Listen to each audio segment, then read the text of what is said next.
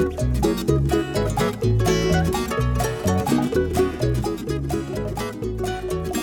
everybody, you're listening to the Hisessions Hawaii podcast, where we talk about everything local and beyond. I'm John Yamasato, your host, and joining me today is Mr. Kyle Shimabukuro. How's it? Devin Nakoba. What's up? Before we begin, let me remind all of the ways you can stay in touch with the show. There's Facebook, Instagram, and Twitter, all at Hisessions. Of course, you can go to SoundCloud, YouTube, Apple Podcasts, listen to the podcast. If you'd like to help the show, get more music on the channel, please go to patreon.com and donate. They'd be more involved with the show, all that kind of stuff. We do have a new Patreon. All that kind of stuff. It's the same thing every week. Shorthand. Yeah, new patron this week, Rini J. So thank you, Rini, for becoming a Mahalo. patron. We really appreciate it. I don't know where Rini is, so we'll just say that she's out in the world Well, we somewhere. appreciate you doing that. Thank you. We'd like to thank Koopa Koopa Landscaping, Landscape Architects. You can call Kevin Yokomura, 808-722-8685 for a free estimate on any landscaping needs that you have, or go to koopakoopalandscaping.com. Again, they just did the landscaping around the house here at the Hisessions studio. It looks great. Thank you to Fort Ruger Market for our wonderful lunch. We are coming to the holidays, so you know, if you have a Thanksgiving need or Christmas party or any kind of stuff, you can go pick up some good Kalua pig or poke or whatever from Fort Ruger Market. Definitely. You can find Devin on Kumu 94.7 or Kyle at highlifeclothing.com. And now, I'd like to introduce our guest today, our producer, director, writer, James Sereno, who does movies, commercial work, anything. It's actually Sereno. Oh, Sereno? Okay, Nope. I'm sorry. No, it's Sereno. okay. Sorry. It's okay. It's because I'm the one who knows him, so that's why. And I need to get jobs from him when he starts directing more stuff. So. And What? You knew that was going to happen. and we'll go. Was that the joke? You got to make it wrong and then... No. We'll explain later. We'll explain later. What? But okay. No, explain now. So you can. Explain now. Me and John had a bet that you was gonna lobby yourself for more work from him. Of course. Sometime during this podcast. Of course. And now me and him gonna just go eat lunch on our own to celebrate that. Yeah. Okay. It happened within 3 seconds of our podcast. He's here. I got him. I know you would. It's a thing when you're dealing with a How you director. are. But Devin is a good actor, though. Very good. I will vouch for him. He's very good. Yeah. Very good. Yeah. Devin is Anyway. in my top tier circle. You don't have to lie, you know, because No, you're on the he podcast. is. I know, He Jesus. is. You guys didn't see him in that ASB when he was the banker. I see him in the No, ASP with when he was Charlie. in a shower. No, shut Oh, up. No, yeah, that was, yeah, no, that one, I no, remember no, that, was yeah. that was gas I company. got Yeah, a picture gas. of that one. No, the Yeah. ASB one. The ASB one was with Charlie. Oh. That's the one with the yeah. handshake and all that. Yeah. Yeah, Oh, that James was a good one. directed. Yeah, that was a good one. James said, do the handshake. Do it like this. What was the shower one? It was a gas company. Gas. Oh, Gas. gas. Oh, That gas was Roy, company. yeah. Yeah, Yeah, that because was you need Roy hot shooting water that. for your gas, your Yeah. shower. Like he knows every commercial pretty much that I've shot has been with James or somebody within the sphere Yeah. of kinetic. So Yeah. Right on. So They're the only people who hire me. So everybody here has seen James's work. Yes. But of course, you can also watch some of the movies he's done: Man Up, Gook, Paradise Broken, Growing Up Local. And so we'll talk a little bit about that. We'll talk a little bit about just becoming a producer, director. What's the difference between those positions? Because you do a little bit of it all. Yeah. So which ones do you like better and all that kind of stuff. But first of all, thank you for being Yeah, here. thanks, you guys. Yeah, excited. Thank you for having me. So let's start from the beginning. Yes. I And- always have to remind them of this because every time they just sort of jump in, start asking questions. So when you're directing, and I'm like, no, we gotta like share. How did he even get here? Yeah. Is what How that did I get here or doing what I do? into life? When you came to life, you were born where? No. Okay, so we're Okay, talking about so- producing and directing. So were you always a cinephile or? Wait. He was gonna give. No. his story. Actually, yeah, no. That totally Okay. leading that Okay. way. It was a weird thing. I went to the lab school in high school. I love movies, yeah. But growing up in Hawaii, I mean, I love sports too. You're not into sports, but I would talk about, hey, sports and this, and then movies, and then nobody else would want to talk. Today, it's different. So Interesting. when I went to UH, there wasn't really any programs or anything there. So I went to UH for a little while, and it was just frustrating. So I ended up leaving. I went to school in the mainland, went to college there, and then always knew I wanted to come back home.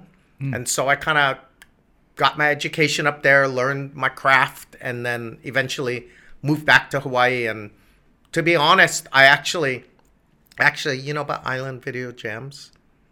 So I when I lived in LA, I would come back to visit, and I made up this TV show, Island Video Jams. It starred Billy V, Augie, Patricia Ford, and Trini was on it. Right, yeah. And it was just music. I just Was it made music videos? Yeah, music videos. okay. It was this Yeah, music yeah, video yeah. show. So I just would come back home and I wanted something to do, so we would just shoot the show, and I would go back and forth. And eventually I thought, I was going to make this TV show and do that here. But when I came back, I realized, well, it's kind of hard to sell a TV It show. was kind of like a Hawaiian MTV. Yeah, it was at that Yeah. time. And I actually thought, I didn't see many music videos then, so I thought, I'd make a TV show that would show videos that maybe people would hire me to do videos, right? So But did then- you put together the musician videos too, or No, did you just produce a show? Well, I think we made a couple because my partner at the time was this guy, Lester Ganton. I don't know if you guys yeah. know. Oh, yeah. Flying Yeah. Hawaiian Yeah. Productions. So he was kind of the music side, and we made a couple of videos for him. I forgot his groups. But I thought, that'll be my career. Well, wasn't Chant on one of those videos? Yeah. Yeah. And so, but nobody bought the show. And then we didn't make any videos. So I was like, okay, now what am I going to do? And it was just serendipitous. I made TV commercials in the mainland. So I reached out to some people, and then somebody hired me, and then somebody else hired me. And it's just, in Hawaii, it's kind of like you just start meeting people and you just start working. And then, here I am 20 plus years later. I'm still doing it. Yeah. I feel as though, especially in this business, you can't sit around and wait for someone to give you work, right? You got to create something, and then when you create something, then that leads to the next thing, and then that leads to the next thing. And so your original idea was this music video kind of stuff. Yeah, and then it kind of, and it's kind of like you have to be nimble too, right? So I thought I was going to go this way, but then I went that way, and then I was like, okay, I'll just go that way. And then as I went that way, then this happens. So you kind of have to be open to all kinds of stuff. So when you moved back home and you had that concept for this video show, how did you land those hosts? Because those guys are really, they're top tier hosts. Yeah, right? yeah. So again, I was really lucky because I was in the mainland. Lester was here. We would work together, and there was this guy. He was a friend, and he had this place called the Internet Cafe. You guys remember that? Yes. Yeah. Michael Feeney. He was this pilot. I cannot remember how I knew him, but I knew him. And he said, "Come over here and do all the casting here." And I don't know how we did it, but we put it in the paper. I don't know how we got it, but they put it in the advertiser, that casting new MTV style show. And tons of people showed up. I was like, oh my God. And through that, Augie actually came down. And I don't know how we got Billy, but Billy came down. So I'm not sure, maybe Lester knew people. It just kind of fell together. Bill at the time was he was in charge of FM 100 and stuff. So Yeah. that was the guy you would pull. Yeah, to do exactly. any of that kind of And stuff, it kind of just made sense. So actually at one point, we only wanted 2 hosts. So I loved Billy. And then, we had Trini. We loved Trini. And then Augie was super funny too. So I was like, God, I got to pick 2, but I like 4. And it was funny because Augie is so funny. And, Patricia Ford, you guys know Patricia Ford, yeah. right? Yeah, we all know Patricia Ford. She's actually... John's like, I just want to let you I've guys heard know. of her before. Don't underestimate. She's super smart, super funny. Yeah, oh yeah. And she just knew how to play comedy with Augie, right? So they were both good together. So I was like, is this going to be the 2 hosts? Or am I going to go with Billy? And then I thought, well, what if I just used all 4, right? And that's kind of how it came about. And Was it chaotic with 4 hosts? we would do 2 and then 2. So Oh, kind of okay. split it You up could with do them. like the Adam Curry Yeah. show, and then the downtown Julie Brown. Yeah. I see what So it you're was, saying. it was super fun, and I think I made a couple of shows, and then what happened was we were really lucky because Oceanic at the time, they were starting up that OC16, I think. Oh, yeah. And then I had a friend who knew a friend, and then we met Mitzi, and then they ended up buying, I think we did 6 or 8 episodes or whatever, so they actually then paid us to do that. But at that point, it was a couple years had passed, and my TV commercial world was also kind of getting busy, so I was kind of doing both. But 30-minute TV show and then 30-second commercial. The commercials, I started going towards that because it was just more Yep. fun. Yeah. We've been there. Yeah. Yeah. Yeah. So, okay, going back now. So you watched a lot of movies. What are some of your favorite movies, just out of curiosity? Okay, so... Star Wars, isn't it? Yeah.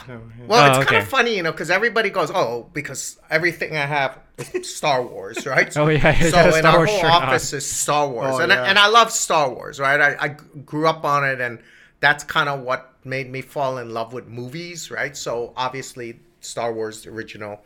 But I have tons, right? And I'm from this era. So I love Spielberg, right? I like directors. I like Martin Scorsese, right? And so I like all these directors. I like Jaws, I like E.T., I like Taxi Driver, I like Godfather, right? All these old kind of classic movies. So I think I kind of grew up on all of that. And I actually didn't even think, I'm going to make movies, or even knew somebody makes it. As a kid, I just liked movies. I liked the escape of it. So I would just watch movies all the time. And I would as I started getting older and VHS came out and HBO, I would just binge watch everything. And I just fell in love with it. And then one day when I couldn't figure out what I wanted to do with my life, this was kind of backing up in the story. I was here, I was at UH, I kind of was flunking out, I was kind of lost. And my friend said, "Hey man, you love movies." I said, "Yeah." He goes, "Why don't you be one of those cinema things?" And I go, "What is that?" He goes, "I don't know," right? So I said, okay. And at the time, my friend, he was in college in the mainland. And I said, "Oh, okay." And I said, he said, at the school I go to, they have like some kind of cinema program. And I said, "I don't know. Is it any good or what is it?" He goes, "I don't know. Let me check." So I said, okay. He came back. He said, "I'm going to send you the book, the program thing for it." So I said, okay. Sent it in the mail. I got it. And he went to USC. USC Film School. So, I had no idea, right? And I was like, he said, "I think it's really good." So I said, just a little bit. So then I went, okay, I'm going to go there. Not knowing how hard it was to get in and how difficult. And I mean, that's a whole nother story of how I got into film school. That's okay. You can talk about that. How'd you get into that kind of prestigious film school right out of Hawaii? Okay, so backing up a little bit, I went to UH for a year. I actually didn't know what I wanted to do with my life. Most people know this story. So I actually would go to class and just answer the same answer and everything. And eventually, what happens to that? I literally got kicked out of UH and got flunked out. And so I had to take some time off. And I eventually figured out my life. And most people go, "Then how did you get into USC?" But I got myself together. I had good high school grades, good test scores. And I wrote to USC when I went in there to negate that one. Like I had 1 year where I had 0, right? F. And it brought everything down. Yeah. And I told them, "Can you please take this off my transcript and ignore it?" And they did, And really? Yeah. And I got in because of that. You can just ask, You'd be surprised what you ask for and you can get, yeah. What year was this? This was in 80, I want to say 88, 80, okay. Something like that. Yeah. So I got in. Now I will say this, USC is a very prestigious school. And today I don't think I would have got in because it's really a high-end school. But it's also expensive. It's very expensive. But, you don't know what you don't know. And I then got into USC, but I didn't get into film school. So I thought, I'll get in, right? And then I got there and then I realized, my friend said, "Oh, it's really good." Then I realized, oh man, it's really, really, really good. And then I realized, oh man, all these guys here, they're really, really, really serious, right? Then I was like, oh my God. And of course, I'm very different today, but I was a local guy with slippers. And I mean, man, I just thought, what am I doing here, man? But I said, but I love film, right? I'm into it. So why not, right? This guy's here. I'm going to try. And so I applied, and I didn't get in. And I applied, and I didn't get in. So, each semester, you count time, right? That's 1 year. I applied again. I didn't get in. What did you apply with, a portfolio piece or something? Well, this was the interesting thing. So I'll tell you this story. This is, a lot of people have heard it. And it was weird because applying, you would only turn in a list of kind of stuff you've made, and you would write an essay. And I thought, hey, you don't turn in a film. They wouldn't allow you to turn. Back then, you couldn't write a script. You couldn't write a story, right? So it was kind of hard to show your creativity, right? It was really in an essay. It was really boxed in. And so I would each time, and I would sort of say this, I would apply, and I knew it had to be the best I could be to get in. And I did that. And I didn't get in. So then I thought, oh my God, like I cannot be any better than what I just did. How am I going to do it? But I had to, right? So the next semester I figured out a way, and I thought, oh my God, I actually think this application is better. I'm in shock I literally was in shock. And then I didn't get in. Then you start going, how can I be better than my better? But you got to be better, right? Right. Then I go, how am I going to be better than my better that I didn't even know I was better? But I had to, because I didn't want to come home. That's all I wanted to do. I had no backup plan, right? So then I applied a third time. And I didn't get in. Okay? So now this is a year and a half of applying. And I have friends around me and people trying to get into school and people quitting and doing other things. And I'm like, I'm going to keep going. So I knew I had to dig in with everything I had, everything creatively. And I did it. I applied again. And I found some magic bean, some idea that was better than anything else. And I didn't get it. Really? Oh. So 4 times now. And I dug so Now deep. you're 2 years in. 2 years in now. Now, was this applying just a refining of the first one? No way. I would completely different. Start all over, start from zero, a whole new creative approach, a whole new idea within that box. Yeah. And I'll say this. So then you start again, and it's all fresh. Yeah. And after 2 years, and how it would work is you would call, right? You would call them, and it was just so funny because you would call. In my mind, I know it didn't happen like this, but in my mind, you go, hey, James Sereno, trying to check if I got in. And they'll go, hold on. Now, they weren't that mean, but in my mind, they were like that. And then they would come on. You didn't get in, right? It's just soul crushing, right? So, literally, so after the 4th time, I would say this. I was quite unhappy, right? Oh, yeah. I was quite angry. I'd been up there for 2 years, spending all my money at USC. I dedicated my craft, my life. I felt like something had called me to become this guy, right? And here I am, 2 years trying to do this. So I remember I had a little apartment that was about the size of the studio.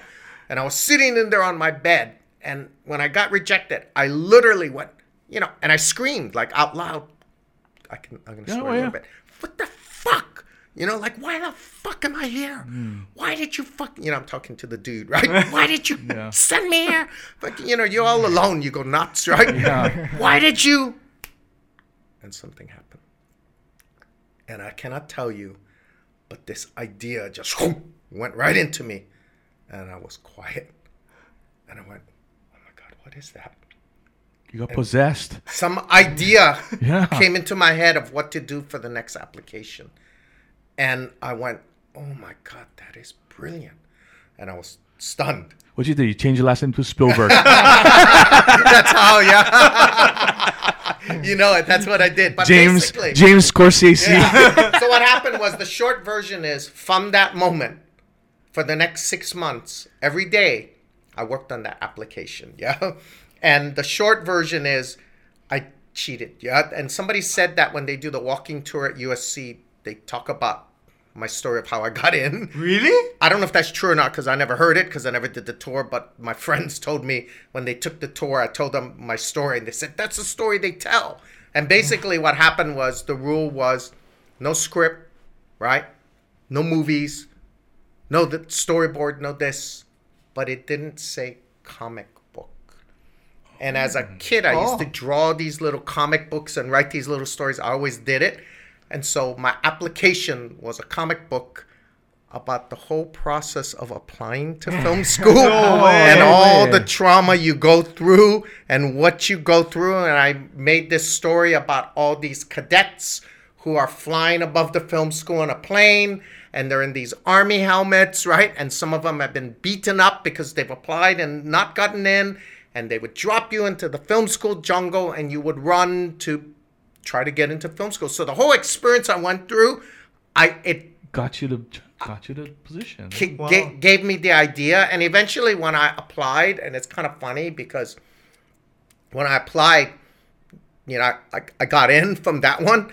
And it kind of changed my life. Like, because before that, and I try to tell people, I was just this local kid who kind of hung around and did the best I could, but had this dream. But I had to really dig in, yeah. And I kind of had no choice because I couldn't come back home and I had no other thing I wanted to do. So in one way, I was just stupid, right?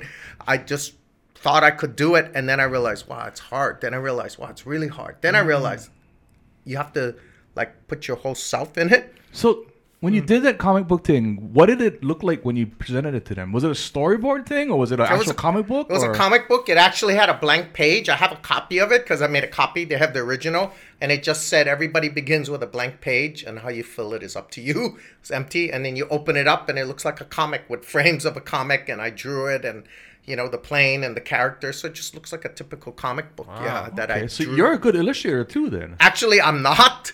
But what I thought about hiring somebody, but I'm not. But I'm good enough that I could draw it. And every day, like, I would draw it. And every day I would redraw it.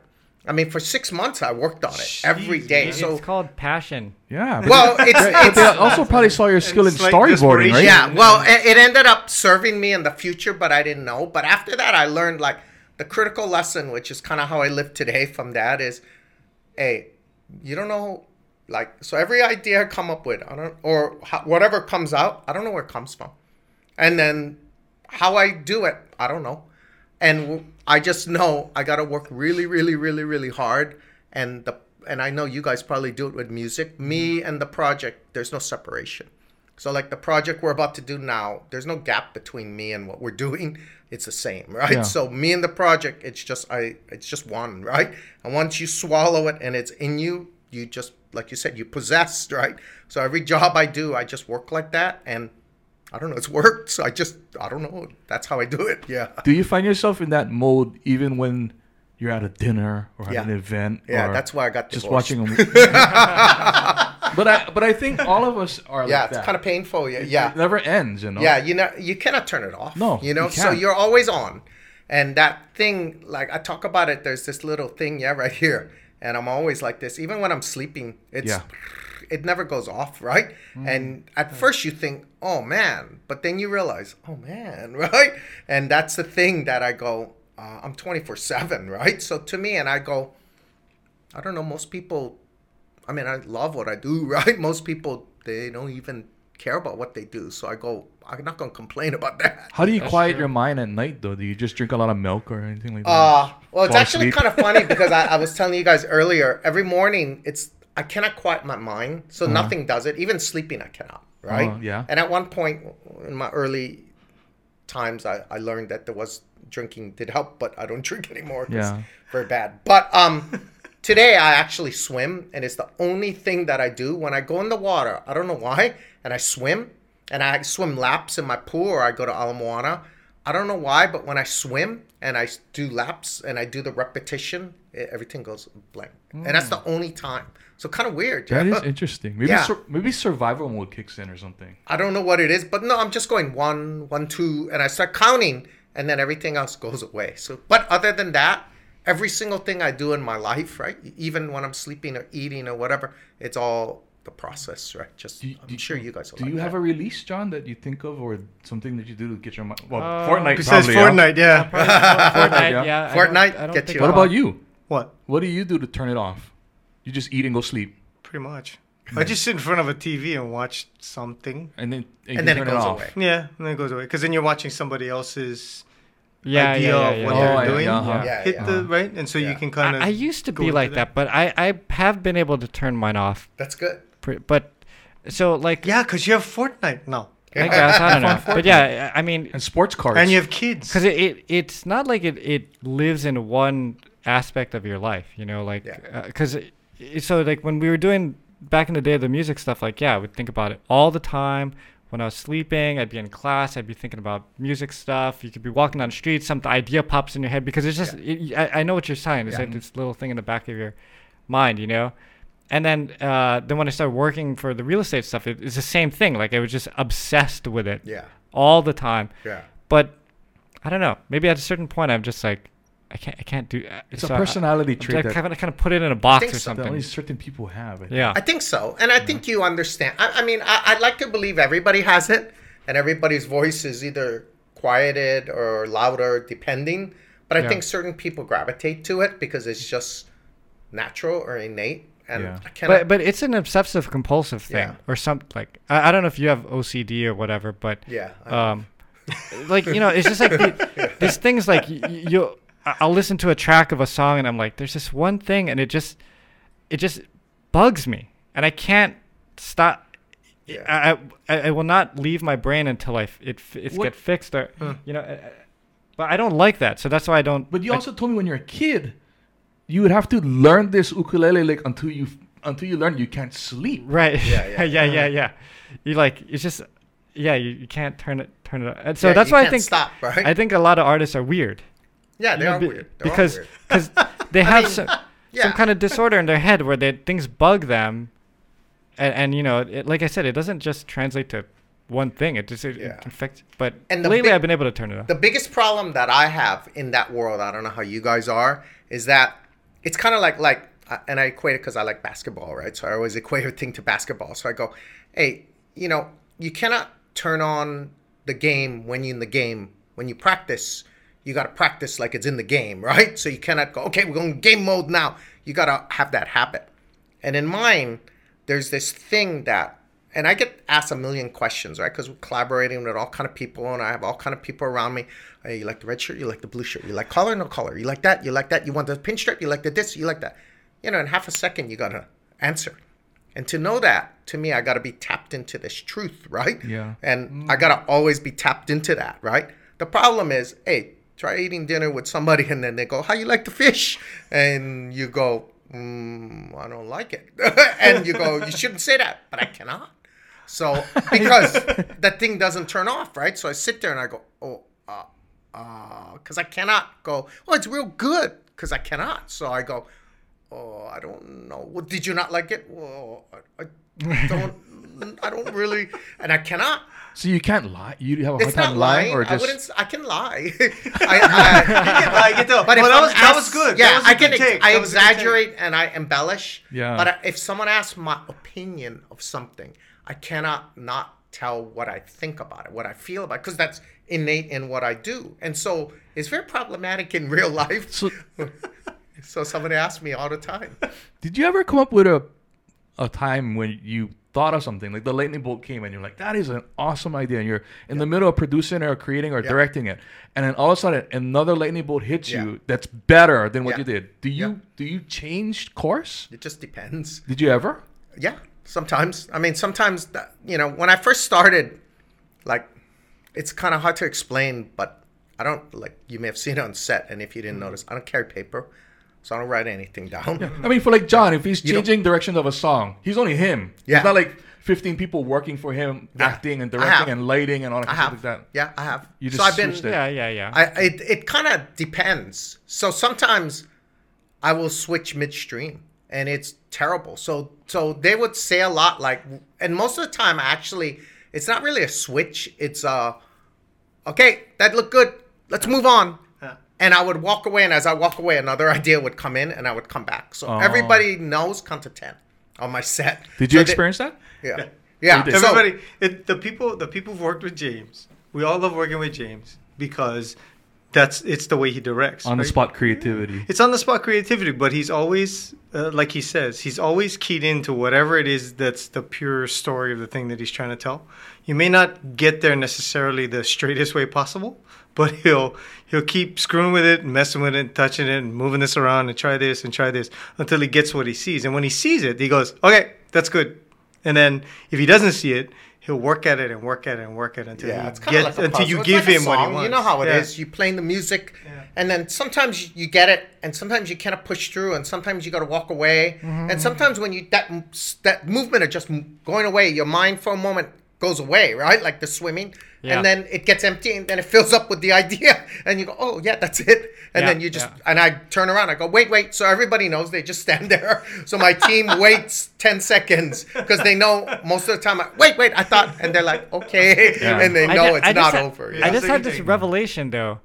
This is probably why a lot of bands break up. Because you have multiple people who have this thing that's going like this in the back of their head, and if it's not a certain way, it just bugs the crap out of them. But this is really this but you got multiple people trying to put that same input into one project, It's right? really, really hard. I mean, I can tell you something that we're doing right now that I cannot tell what the project is, but I'm making this big commercial right now for a Super Bowl, local Super Bowl coming up. And we're using a really, really, really, what do I say? Okay, anyway, there's a scene with surfing, okay? So, but where we surf, where we shoot, where we're going to do it, where it's going to be. There's so many people. Now, I don't know surfing too well, so I'm not an expert on it, and that's part of the problem. So I like swimming, but I don't know water and the ocean. So I'm talking to everybody, and everybody has a different opinion. Where we're going to shoot, what we're going to do, how we're going to do it. And I get like 10, 12 people around me that the all pressure, have right? different points. Well, they all have different points of view. And we send in pictures. We just send pictures and we mark them, and then somebody mark another area, and then they talk about another area. And it's really hard. So that's part of the problem, is that there's so many voices, and you don't want to make, and I talk about it like red plus green plus blue plus yellow is brown, yeah. And I don't want to make brown, yeah. So you don't want to appease everybody and then nobody win, right? It's also hard though as a creative to be business minded too. Yeah. Because when you want something perfected, but at the same time there's time and money involved. Yeah. And that's sometimes where I find myself sacrificing creativity. Yeah, that's the hardest thing. It's actually kind of weird. I tell you guys, like on Friday, you guys know Alice Inouye? Yeah. She did this, I don't know, the chart thing or whatever. Ryan was doing a video for her. So I said, hey, do one for me. So she charted me. And it was freaky because she got it, right? I mean, it like almost made me pee in my pants. It was so right. I was like, how did you know all this? But it's that weird balance of the creative side and then the execution, yeah? And then it's the ideas and then money, yeah? And that thing is this weird push and pull. And we do it all the time. I mean, the project I'm doing right now, we had to budget it before we even knew what we were doing. I mean, 90% of the time we're locking in budgets, like for my TV commercials, before we even know what it is. Yeah. But it becomes, and we talk about it, it's called the circle method. Yeah. So you come around, like even today, we're going to talk again. We never working like this. We're working like this. So then we budget it, but then we come back, we talk about ideas, and then we got to rebudget, and then we come back and we're talking about ideas. And then we got to rebudget, and we're talking about ideas, and so we just keep going around in circles. And we go, wow, that's really painful. And I go, yeah, man, my producer Sue, it's really hard, and it's really hard. But to me, that's the best way to work because you're really expanding. And I go, sometimes we compromise ideas, sometimes we don't. And there was something we're talking about this morning. I said, there's no way. I'm not fucking changing that. So I said, figure it out. I said, you guys don't have enough money. You guys don't figure it out because that shit's going to be shot like that. And now I'm not trying to be rude on it, but now they have to creative, and money is creative too. They got to creatively figure out how to get the money from somewhere else to make it. And sometimes I go, okay, fine, we'll just do it because it just depends. But your vast experience and your creativity and your success can make you demand certain things, so they listen to you and go, "Oh no, he knows he knows his shit." Yeah, but for the person stepping into that job for the first time, it's a negotiation, right? Like I guess so. Between spending all this money and using your creativity, but you're rolling the dice on their creativity, where it's gonna. I guess I would say this. To be honest, I don't see it any different from how I do it now. I have more experience, but I don't think I'm smarter. In many ways, I actually think, I think I'm a better director today, experience-wise and knowledge-wise, than I've ever been. But when I was a young director, in one way, I think I was way better. And I don't know how you feel about musician. I didn't know shit. Yeah. So because I didn't know shit, I thought everything could be done. was possible. You know what I mean? Yeah. So I just, and you know how painful that guy was, that young guy. We're going to do this, we're going to do that. Almost everything I talked about couldn't be done. But I had no idea. And today, you just push for it to get You just done. push for it to get it because there's no boundaries. You're so stupid. You don't know what you don't know. Yeah. Like even getting into film school, you don't know what you don't know. So you push it. And then it happens. Not all the time. But then today, I know what I know. And you don't push as hard. I know what I can do. So it's a different thing. I feel like today I'm a seasoned, experienced director that percentage-wise, I have a higher percentage today to make a better spot.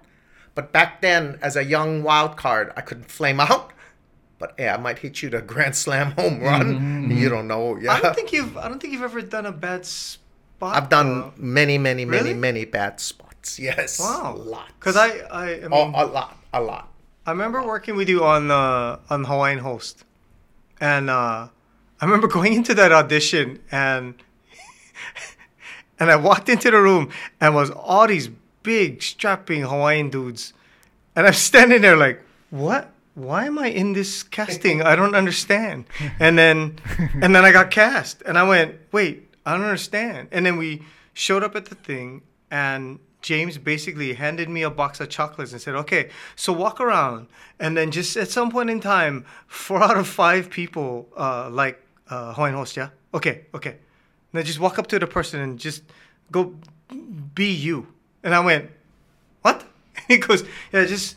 So you were a server to the Hawaiian? No. I was walking up as I remember as this somebody. I can even tell you that because I remember that one. Yeah. So there was all these people who wanted to do it. But the thing about it is we picked Devin, I can tell you.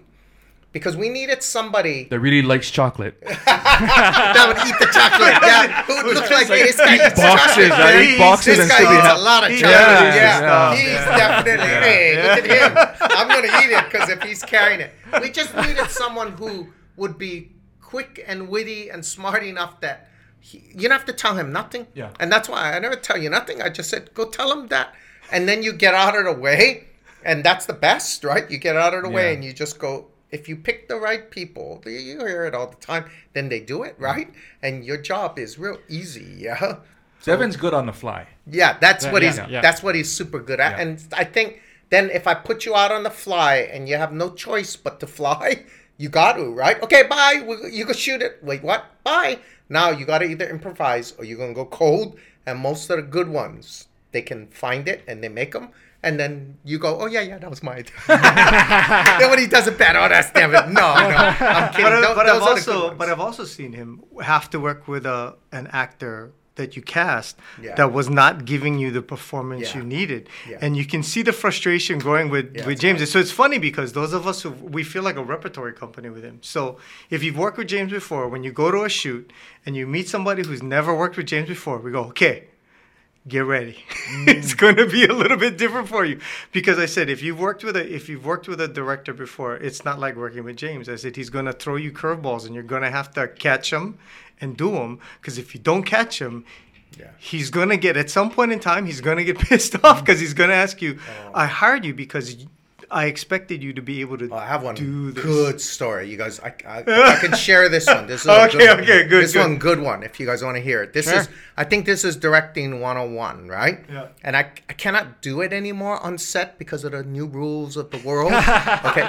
Honestly, I have some rules that I have to follow today just because of the way things go. Uh-huh. But in the early days, I had this shoot I was doing. It was actually for Jody, for her client. Oh. And it was this scene, and there was like 7 or 8 local boys. Good guys, like 18, 19, 20, good dudes, but hey, tough dudes, you know? And I'm there, okay, we're going to do this, hey, we're going to do that. And they don't like listen, yeah? Because, hey, they're local dudes. They don't want to listen to me. So I'm like, hey. And I realized, you see me, like, I don't look like a dorky guy, right? So they're just looking at me, come on, man. So 7 or 8 local dudes. So I'm like, hey, you guys, come. We're going to do something, okay? Okay, let's all stand together. You guys stand there. And luckily, I had my writing partner who knew me. And he stood there, he knew. I said, we're going to do it. Yeah. Okay, you guys ready? Yeah. Okay, and I started taking off my belt, opening up my pants, unzipping my pants, and I dropped my pants down. They must have been scared. Me? No, them. They were freaked out. Now, remember, I'm on the set. The client is there, so I tell them, I'm going to do my thing, okay? They said, okay. So just everybody works. So there's like 40, 50 people around. So I open up my pants. I drop my pants. I'm standing there, no pants. And the guy next to me, as he sees it, he's following me, right? So I said, let's do it. Okay. But you had BBDs on. Yeah, BBDs. Okay. So BBDs there, yeah. BBDs there. I won't do it now, yeah. So I'm standing there, BBDs on, pants down. My other guy's pants down. And I go, let's go. So I'm looking at the guys. They're looking. I said, let's go, everybody, pants off. They just look at me. I said, pants off. They don't know what to do, right? Yeah. So he's standing there, and that was the standoff, right? Who's the alpha, right? They're all looking at each other. And luckily, one guy was like, dudes, come on. He said pants off. We got to pants off. And the guy started taking off his pants. Well, then the next guy take off his pants. The next guy, we're all standing there, right? So all of us pants down, right? So I go, how you guys feel? I said, we feel good. Yeah, we feel strong. They go, yeah. Now they're following me. Strong. They're all doing this. Strong. The other guy, strong. You guys feel great. Yeah. You guys do me a favor. Yeah. Don't fucking move. I go, I grab my pants up, put my pants on. I go, let's go. You stay there. And I left. And they had to stand there. It's kind of like animals. I hate to say it. They had to wait until I said move. And now they're standing there. And they said, don't move. Don't move. Now I know I'm in control. Yeah. 10 seconds later, I came back. I said, let's go, guys. You ready? Yeah. Pants on. We're going to act. They didn't give me shit after that. And it's just showing alpha, right? So I have weird methods, and sometimes... Did you think of that method beforehand? Yeah, was that a USC No, I just made thing? it up. I just made it up. No, See, USC that's the kind of 101. stuff he does. That's the kind of 101, stuff he does. film school 101, stuff like that. And I've done stuff. It's just different stuff. It's just triggering people. I've done, yeah. It's just We did different that one stuff. audition where you had the camera and you're just like focusing on people. You're like, okay, so we're gonna you're gonna do this thing and you're gonna act like, I don't know, act like you're insane, yeah. And everybody's going, but this is a commercial for thing. And he's like, yeah, okay. So and he just wants to see if you're gonna do the thing that he's asking you to do. And so those of us who know him go, fuck, all right, this is what we're doing. And so we just do it, and we try to tell the other actors, just trust us. Just Because go as with an it, actor, it'll be you're fine. supposed to be uninhibited, right? Yeah, and that's Yeah. part of it. We had one shoot which was crazy. We had to go to Jackass Ginger, and we built a mudslide, and all these young kids had to slide down this mudslide. How are you gonna know who's gonna be afraid or who not? They gotta love it, yeah. So they were like, "How are we gonna know? How are we gonna? All these kids come in. How are we gonna know who's gonna do it and who's gonna not?" I said, "I know. How? Just watch me." So we went into the audition. I had all of them. I said, "Sorry, I gotta do something different." Okay, you guys all ready? Yeah. Everybody hop around like a frog. What? Everybody hop around like a frog. And I started doing it. Ribbit, ribbit. I started hopping around. I said, everybody be a frog. Ribbit, ribbit. The ones who were not afraid, the ones who were uninhibited, the ones who went full on frog, I cast them. Because I knew they're not afraid. They're going to go down the mudslide. And that was true. But it's different too because you made the frog yourself too. Yeah. Well, no, he always, that's the thing, he always, you gotta be the frog. If one guy Yeah, told me, yeah. "Hey, go make like a frog," and he's not doing it, I'm like, Yeah, "Freak yeah, you, I yeah, can I be a know, frog." yeah. You got to be the frog, Yeah, yeah, too. yeah. Yeah, But that's yeah, the thing. yeah. He always, he never asks you to do something that he's not going to do himself. Yeah. So whatever crazy ass thing he does, they go, really? We go, yeah, fuck, look, he's doing it. Just do the same thing. But it's very rare. So Yeah. so I'm pointing out the rare. Most of the time, all the actors are, you don't have to do frog. Yeah, you might have just scared a lot of people. Yeah, right now, it's all good. Yeah. I don't like doing a frog. I know. I don't want to do the frog. I wanted to talk about Growing Up Local because that's the film that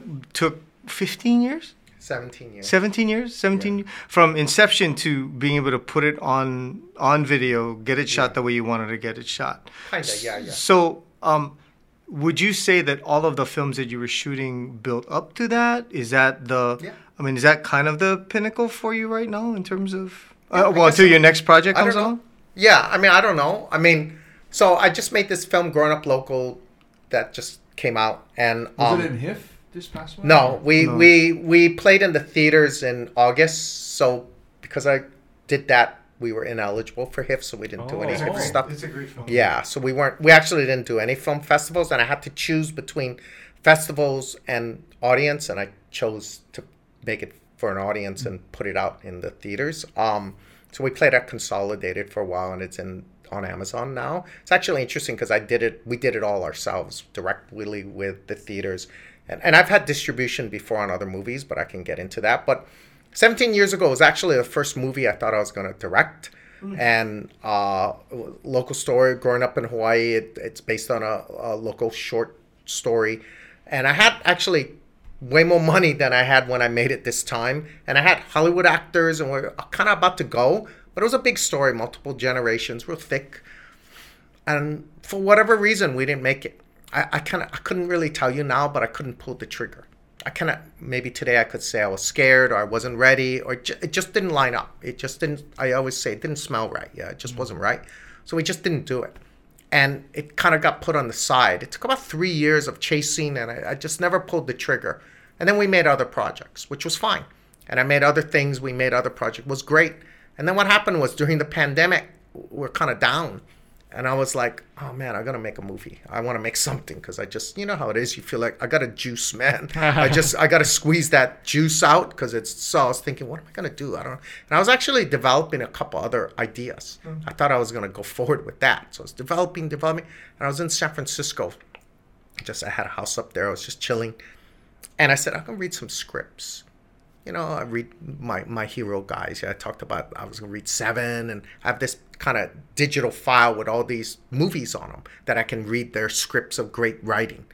And then Growing Up Local was in there. I don't know why. The script that I had written years ago was in that pile. I was like, hey, what is my script in here? I don't want to. Why is mine here? I don't want to read this. Then I went, hey. So I read it. I said, well, I'm going to try just read like 3 pages. I haven't read it in years. And I read the whole thing. And when I read it, I thought, hey, this fucking script's pretty good.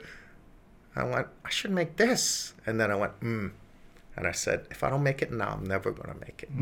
So right in that moment, I just went, I'm going to make the movie. And we did. The script we made was very different from the one I read.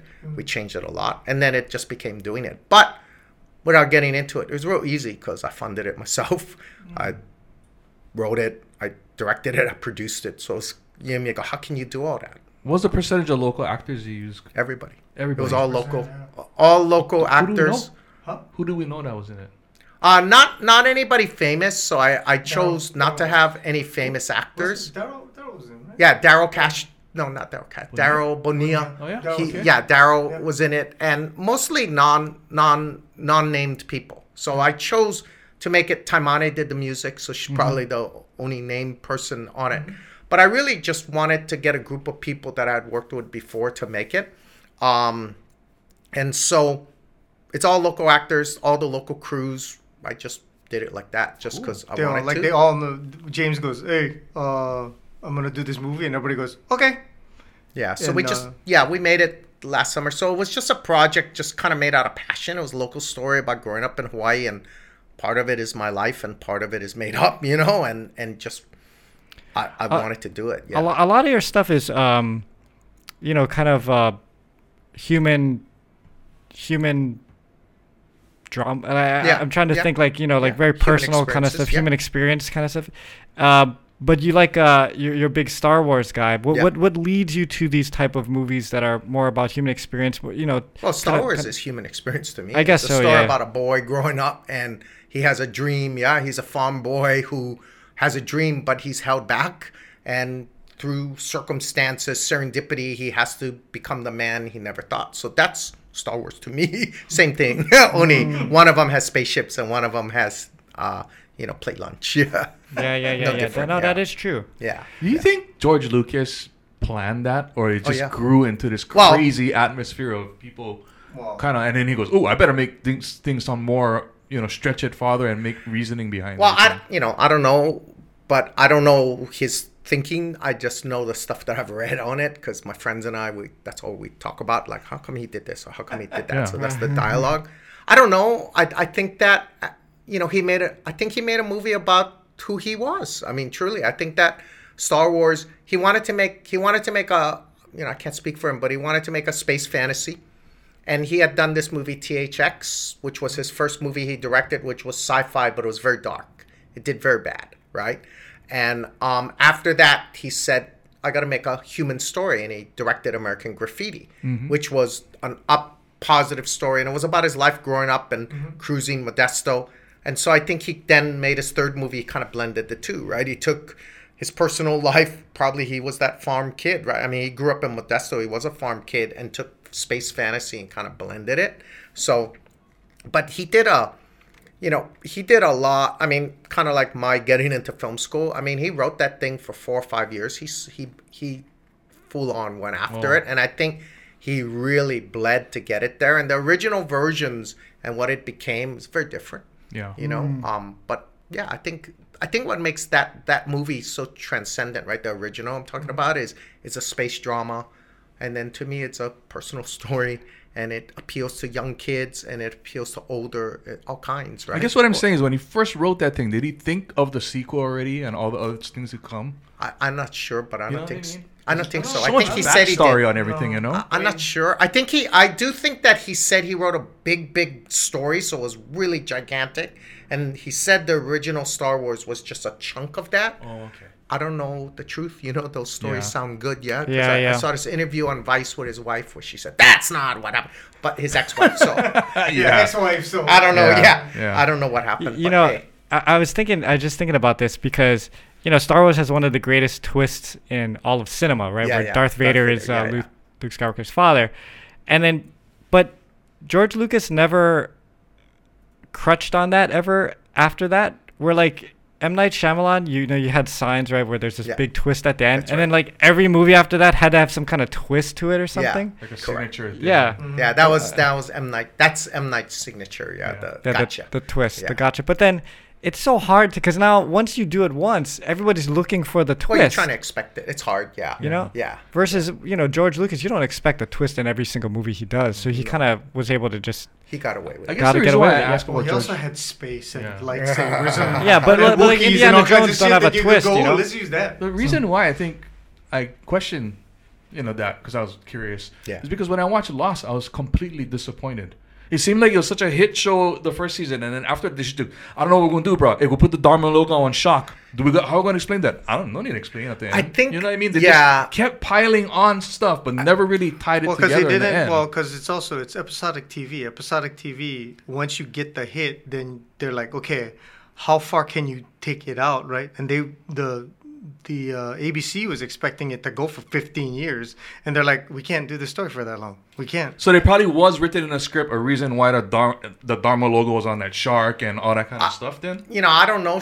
Lost. I mean, we watched it, you know, and then, you know, we also watched it. Ooh, what's going on, right? Yeah. And I would just sort of say, like, you know, you could even say that about Star Wars too, right? So I think what ends up happening is, and, you know, I look at, like, The Matrix, for example, which I think are great movies, yeah? And I think, hey, they came up with the first one. What were they thinking? I don't know. They just, you know, it was based on a thing. Yeah. I think it was based on a graphic novel or whatever. It was, hey, they just made it. And then you're successful. And that's the one. Now, oh, no, now you're in the box, yeah? They want you to do this. They want you to do that. Now, hey, what you going to do? Make the next one. Well, now, hard, yeah? To repeat, and you know that on music, right? You make a song, oh, everybody loves the song. Well, you kind of don't want to make that song because you got new ideas, but damn, everybody want to hear that kind of song. What you gonna do? And that's the hard part. And I go like I make TV commercials for a living. That's what I do. People hire me, I make it, I do all the local commercials, right? So if you've seen, I do pretty much all the banks, CPB, ASB, Hawaiian Electric. I'm about to do Hawaiian Air for all kinds, right? Yeah. And for me, I'm invisible, yeah? So to an audience, they don't know who I am, right? So I can do whatever I like because there's no expectation, right? And even in my brain, I don't care on that. Like I can do different. I can change it. I can do however. There's nothing. But I think when somebody, right, and then you hear or you watch something, there becomes this expectation, and that can be hard. Yeah, it's kind of like Squid Games, right? Such a great, you know. Oh yeah. Mm-hmm. Not everything on sequel. You're like, oh, I don't know how they're gonna top that last one. And that's the hard thing because you watch it, no more expectation, and that's why I think I don't know who it was. Somebody said for music album, you have your whole life, Oh, to do your first album, make your first album, and then you got like 6 months to do your second. Kind of hard, And the hits, the Van Halen thing where you're doing a Van Halen album 1 and it kicks ass out the box, and then they go into the studio, do Van Halen 2. It takes them 15 days to do the second album, and you go, what the fuck? But it's because they had so much content. Yeah, they had so much content, right? But it's as they ran out of content, and as Eddie started to branch out with his music, you went, oh, okay, keyboards, huh? Well, that's an interesting choice. Yeah. But it's like the landing of the plane is the hardest thing to do. It's like it's even Game of Thrones. Game of Thrones is fantastic. Oh yeah. Like the first 6 seasons, you're like, wow. But then as it started to reach the end, you're like, okay, how are they gonna land this thing? Because they didn't have George Martin leading. Because they didn't have the source material. They didn't have the source. They had only so much source material. And then they said, fuck, we got to land this plane. How are we going to do this? the last 2 seasons. Last 2 seasons, they were on their own. Yeah. So one thought is, well, they didn't have source material. Real easy. I'm not saying real easy. those two guys, I love Game of Thrones, right? And I feel like those two guys, they were masters, which is really hard, of the adaptation. That's super hard. What you're going to include, what you're not going to include. They were geniuses at that. Mm-hmm. Maybe they weren't geniuses at original creation, which is hard. That's what George R.R. Martin did. That's why it's taking him so long to write the That's right. And he probably is so stressed out because whatever he does, he's going to lose, Everybody has expectations now from the show. So if he does it different, and that's big pressure, But he don't seem seems fine. Can you do the last question? Wait, real quick, because I'm gonna use the restroom. Oh, okay. So go. Pause it. And then just no. Because I want him to. Pause it? Okay, I'll pause it. Okay. Yeah. All right. I'm gonna pause for the bathroom. A shot. So anyway, my sorry. No, go. Okay, so my question for you was talking about landing the plane and talking about all that stuff. How are you feeling about? Sorry, guys, all this Star Wars stuff. Because I'm drowning. Yeah. Don't even get me started on Star Wars. I'm drowning in shit that they're putting out, because some of the stuff is good, some of the stuff is bad, some of the stuff I'm like, God, I really don't care. I'm cool, but I can't watch another thing. And I'm a Star Wars fan, like from the first film. Yeah. So where are you at? They lost me at what's the one that Rian Johnson did? Last Jedi. Oh, Last Jedi. Actually, when I saw it, I actually really liked it. Yeah, I did too. But then today I don't like it. But I actually really liked it when it came out. Yeah. I guess my answer would be to this. It's like we talked about. It's really hard, because there's the what is the new Lord of the Ring one? Whatever. Rings of Power. Rings of Power. It's really hard, I think, to follow up like magical shit, And I think Star Wars was this magic in a box, And the truth of the matter is they made the original Star Wars, the first one, and that was amazing. Mm-hmm. And Empire Strikes Back, if you know about it, they did something a little different on there, and they succeeded again. Yep. It's like Godfather 1, Godfather 2. They made something incredible. Made it darker. Darker. Yeah. The truth is, Return of the Jedi, not so good, Yeah, it's okay. The truth, it's okay. That's what everybody says. But it finished the trilogy solid, you would say. Mm-hmm. So you would say if the first one was a 10 and the second one maybe even was a 9 or even a 11, the third one was like a 6, right? Maybe even a 5. But you're satisfied. But you're satisfied because it closed it. Because like you said, you had to hit the landing, and they landed. Wasn't perfect, but they finished the trilogy, and the way they did it was good. So you were actually really satisfied with these 3. But you actually really only had 1 or 2 good movies. But you think after the third one, they jumped the shark already? I think it's hard because then 15 years later, right? Then they made 1, 2, and 3. And I would just say, like, this is just my opinion. I'm just a humble guy. I don't know. You make the Darth Vader origin. Bro, I don't know how to tell you. We know the end already. So kind of hard, right? Yeah. You are into it. That's a great story. But we know where we're going. Yeah. So kind of hard to sustain. And I go, no matter what they did. And then George Lucas focused on some different stuff because he was an older guy. Mm-hmm. He focused on politics and all of that. And I get it because he was an older guy. And all green screen, too. And all green screen because he was into the technology. And did he lose sight of the story? I cannot tell you, but there were things that were interesting to him, and it was different than the young guy. So it was different movies, but everybody wanted something, but that's not what it was. It was a different movie. Now, you can watch those 1, 2, and 3 today, and they're actually not awful. Okay, I say that. Yeah. But I agree. But they're not Star Wars as the original ones were because he was a different man. Then, they made the new ones. And to me, they then, no disrespect, but they're trying to replicate what it was before. Hard you had a carbon copy like that. Hard to try to capture something magical because you didn't make it, so you don't know, right? But they made the new ones, and I would say the first one, yes, okay. Then that second one, I don't know. And then the third one, wow. So now it's off the rails. But you guys are diehard fans from the beginning, from 77. What about the kids, though, that are watching this for the first time? Hey, some of the kids, my kids, growing up, they called 1, 2, and 3 their Star Wars. And they said, our Star Wars is better than yours. Because they never saw. So they said, our Star Wars is the best. So I would argue with my kids all the time because they would go, your Star Wars sucks. And then one day I said, did you ever watch my Star Wars? And they went, no. So one day I made them sit down. You're going to watch the trilogy straight through. I'm going to lick you. And then after it was done, they looked at me. Oh yeah, your trilogy better. Oh, really? And they real. I would just think they're looking at it as so archaic, everything. No, But they No, but the understood. story- But, the but story my was kids stronger, kind of too. knew film and all that. Yeah. Today, what I would say is this: it's hard because they're chasing something, and they're looking behind.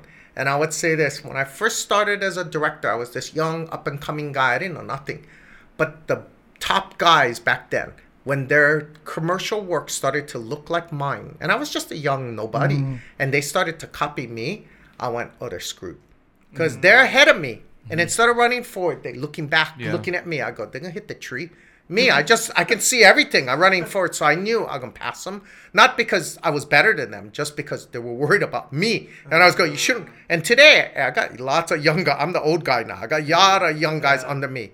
I'm aware of them, but I'm not looking back. I'm trying to run faster than them. I mean, they really fast, so hard, But I think that now they make Star Wars, and they try to copy or make what it was, and that's hard, right? And I would say, hey, I thought. Well, but then you get like the Mandalorian, right? The first season. The first season was great, Jon Favreau, right? And he wanted to do something a little different, and he put his spin on it, and it was good. Beautiful.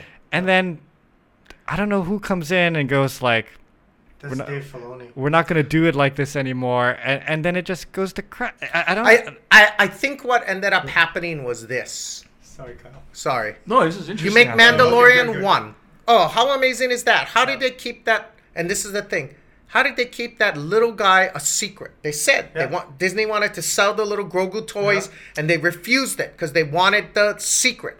That was such an amazing. So they had this magic, different, but a magic thing.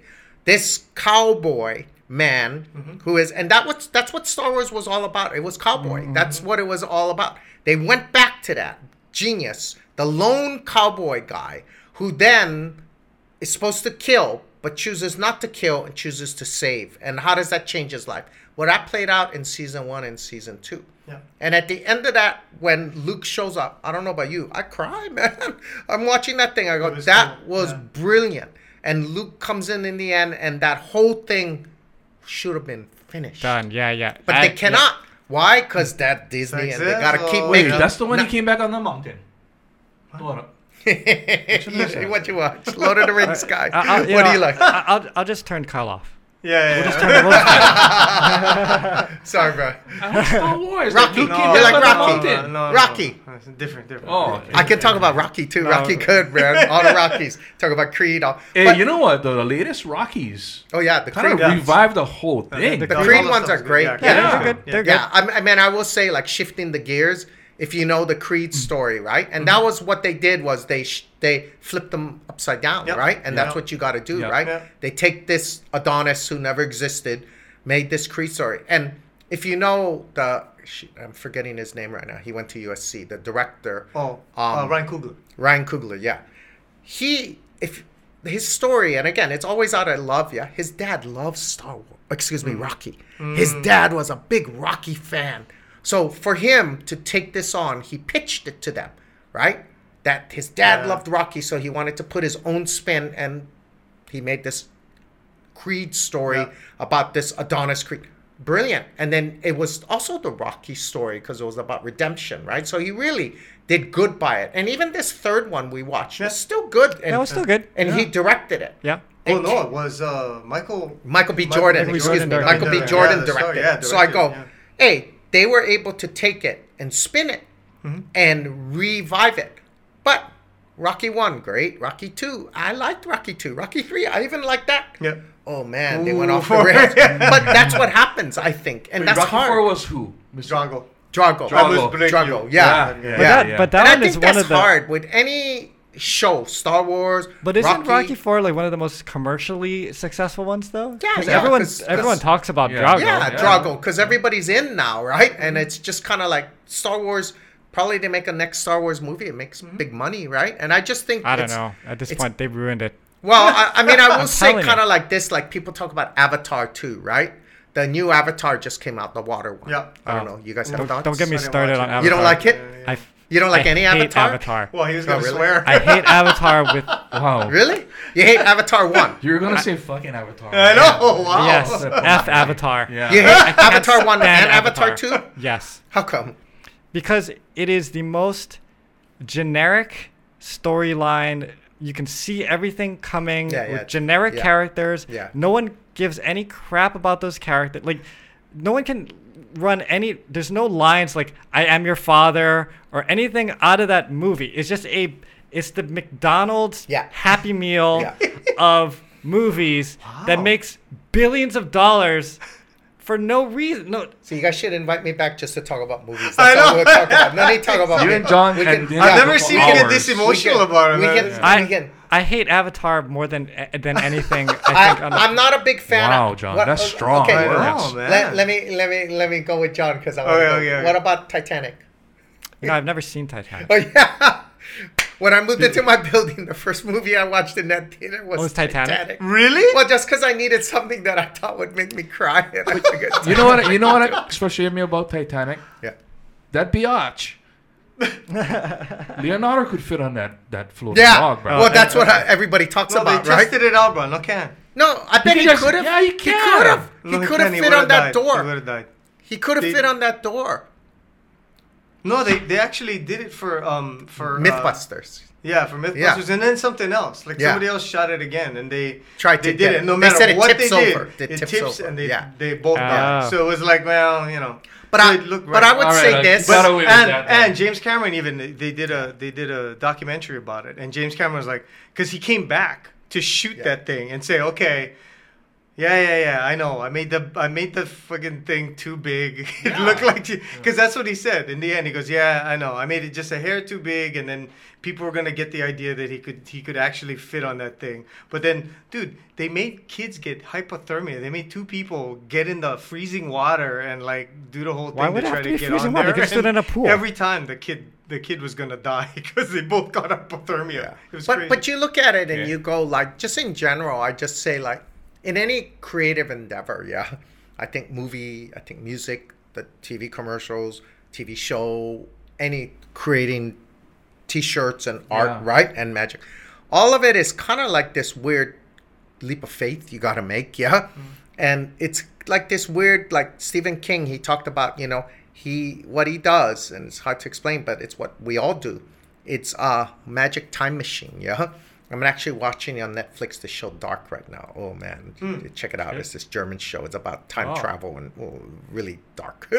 So, but all of us, we sit down and we create this thing, whatever it is, assuming that in the future somebody will want to watch it, to buy it, to like it, and we believe that we're sitting there, and that's what Stephen King said. So I'm not making up. He sits at this portal. And he makes this thing and he's sending it in time that it eventually ends up in the bookstore or whatever.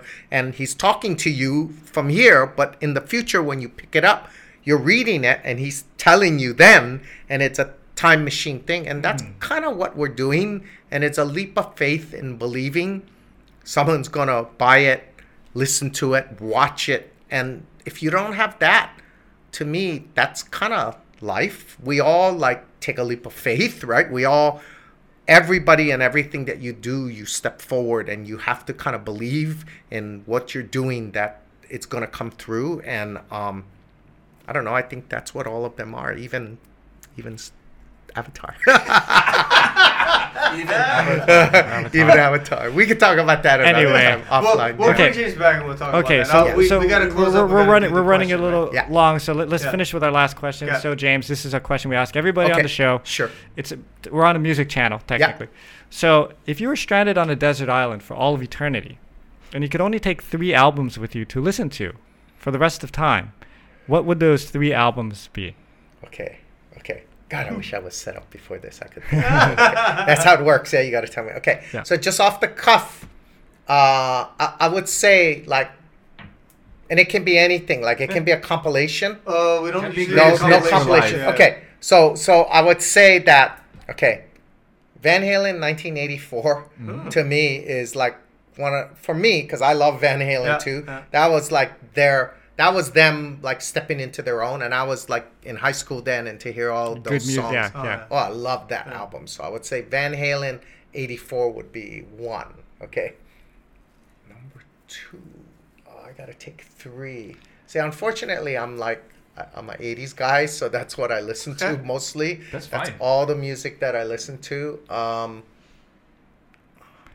I'll go on to say that while you're thinking, the only reason why Avatar 1 was successful at all because they baited everybody into the theater with this stupid 3D idea.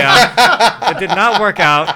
Oh my god! Yeah, I know. really Yeah. like that movie actually. I think he has I think he has this really deep hostility. It was to- super. It was to super. that. For those of you derivative, listening but at it was home, great. name the villain. What's the villain's name? What? That guy with the scar on his face. The but guy I with don't the scar on remember his face. name. I don't know remember you his probably name. know because Yeah. you General. remember everything. General somebody. Yeah, I So don't you know can't his even remember the name of the You don't main remember the name. antagonist. Yeah, correct. No, that's a good point. Okay, so number 2, I would say, just because when I was growing up, this was the one that we listened to, Okay. is Michael Jackson, but Off the Wall. Oh, yeah, that's Off the great. walls, Great Oh, outfit. man, Good one. Off the Wall, Classic, before yeah. Thriller. Yeah. That Yeah, one was yeah. like, we were kids, and I was like, That was oh my- produced by Quincy Quincy Jones. Jones. Yeah, Jones, Quincy right? Yeah, Jones. yeah. That's their first. Oh, that was man. their first collaboration. As a kid, I remember one of my friends gave me the cassette of that. I was like, oh my god! As a gift, I was like, oh man, I wore that thing. Yeah, out, it right? was one Yeah. of the So- that was the first album I ever bought. Yeah, dating my times, and then I would say, God, I gotta pick something. Then, okay, I gotta pick this one. Okay, I'm gonna get creamed on this one. Okay, and I've only listened to a little bit of it. I'm gonna go Taylor's version. Taylor Swift. Wow. Okay. Oh, you guys gonna Which hate album? me Which now. album? Go ahead. What is it? I like- 1985, 1889, 1989. 1989. Okay. That's a good album.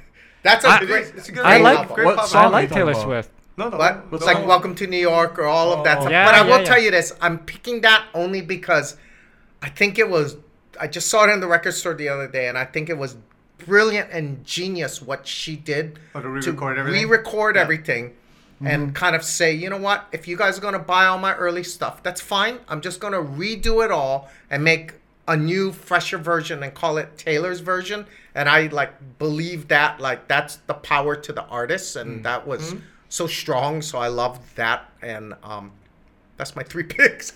And she made a shit ton of money. Yep. Oh yeah, She's, she can uh, make Oh, my several God. billion Oh, yeah. on this tour. Yeah. Yeah. Crazy. Yeah. People just keep buying the albums, man. Hey. well, James, we definitely have Thank to have you. you back. Thank you. More movie talk would Yeah. be great. And Oh, I could skip until that next one. time, Yeah. we will see you all later. Thank Thank you you. for tuning in. Yeah. Bye-bye. Bye.